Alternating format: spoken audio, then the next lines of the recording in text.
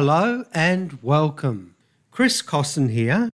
We're looking at Chapter 15, Barriers to Communication. And it starts with life as an obstacle course.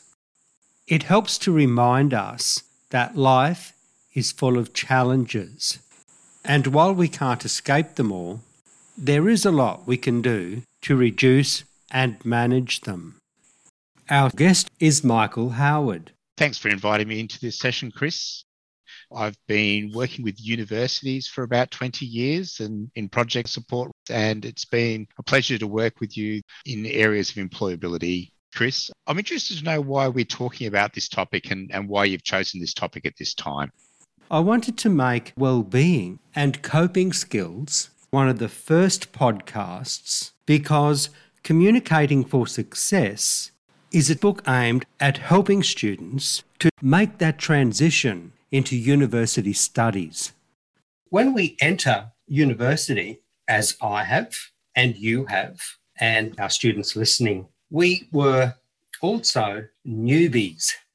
Very first encounter, I was fearful of what was ahead of me or had anxiety about that, and that's not unusual.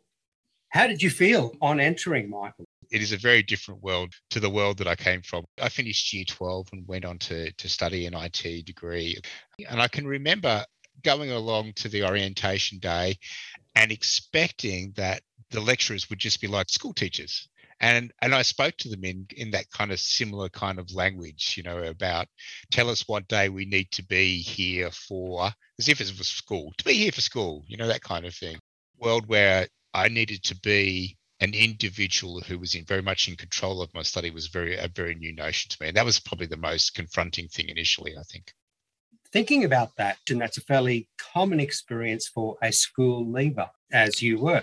What we have today is a different mix coming to university than back in the times where we began.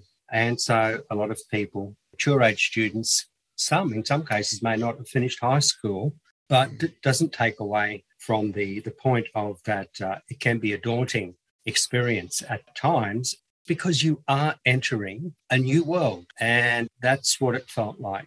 More work goes into many first-year courses these days to help students transition. Communicating for Success is an example of that kind of a textbook and the course that you would find it in. The point, Chris, that you made about students coming into university from a variety of different places, and some of those being mature age students, I do remember encountering mature age students, and that in itself was like a new experience for me. Coming from school, everyone was similar age. I would hear things from those mature age students. There would be things like, "You're paying for this, Michael. Don't be afraid to ask questions." That in itself was a new experience for me as well. That is a key survival skill in life, including coming to university. Taking charge yourself. If we don't understand something, we need to do something about that. We need to be the proactive person to ask for help, send emails, talk to people, and source the support. Yeah, so it was good to learn from those mature age students, the things that they brought along. I also felt that they learned things from me as well, because for me, I was studying IT. A lot of those mature age students, they were new to this computing world. And so they could learn from me the things that I knew about. It was a case, I think, of diverse sets of skills amongst the people that I was studying with, and the opportunity for us to share and learn together.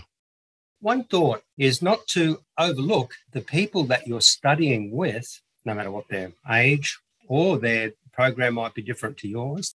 These people are potentially a resource, and you can build relationships that can go into the future, and you can work on projects together. You can put in a good word or refer each other for jobs and promotions into the future. Michael, what I'd like to do, because we're going to talk about what we need to know to manage our well-being and cope with the challenges of studies.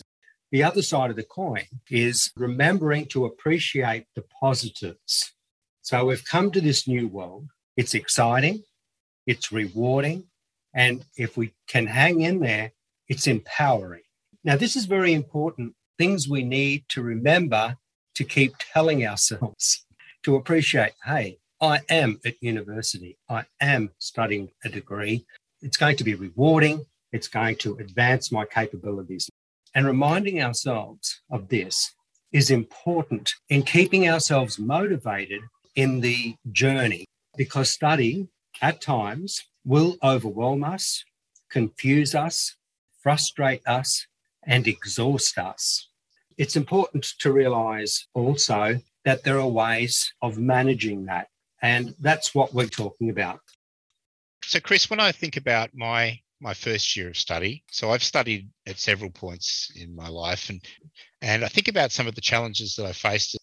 So I studied IT because I was generally good at it and interested in it, but I was kind of challenged by the idea that a lot of the courses that I studied in IT, they weren't as interesting as I thought they would be. So I found that to be a particular challenge, that, while I thought I'm going to come into this and do all of the things that I want to do, there were things that I didn't want to study. And I was also challenged by electives. So I studied a major in business as well.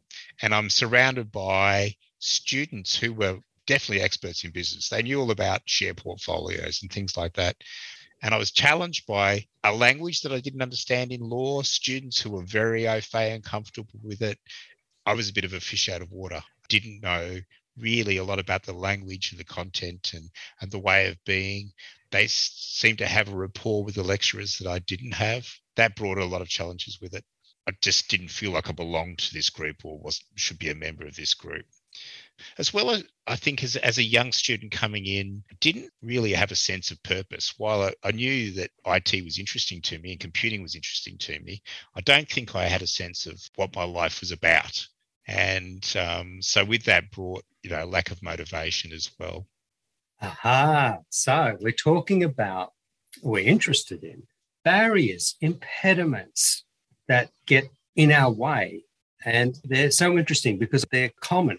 And when you hear it from personal experience, I think that people can relate and think, yeah, I get it.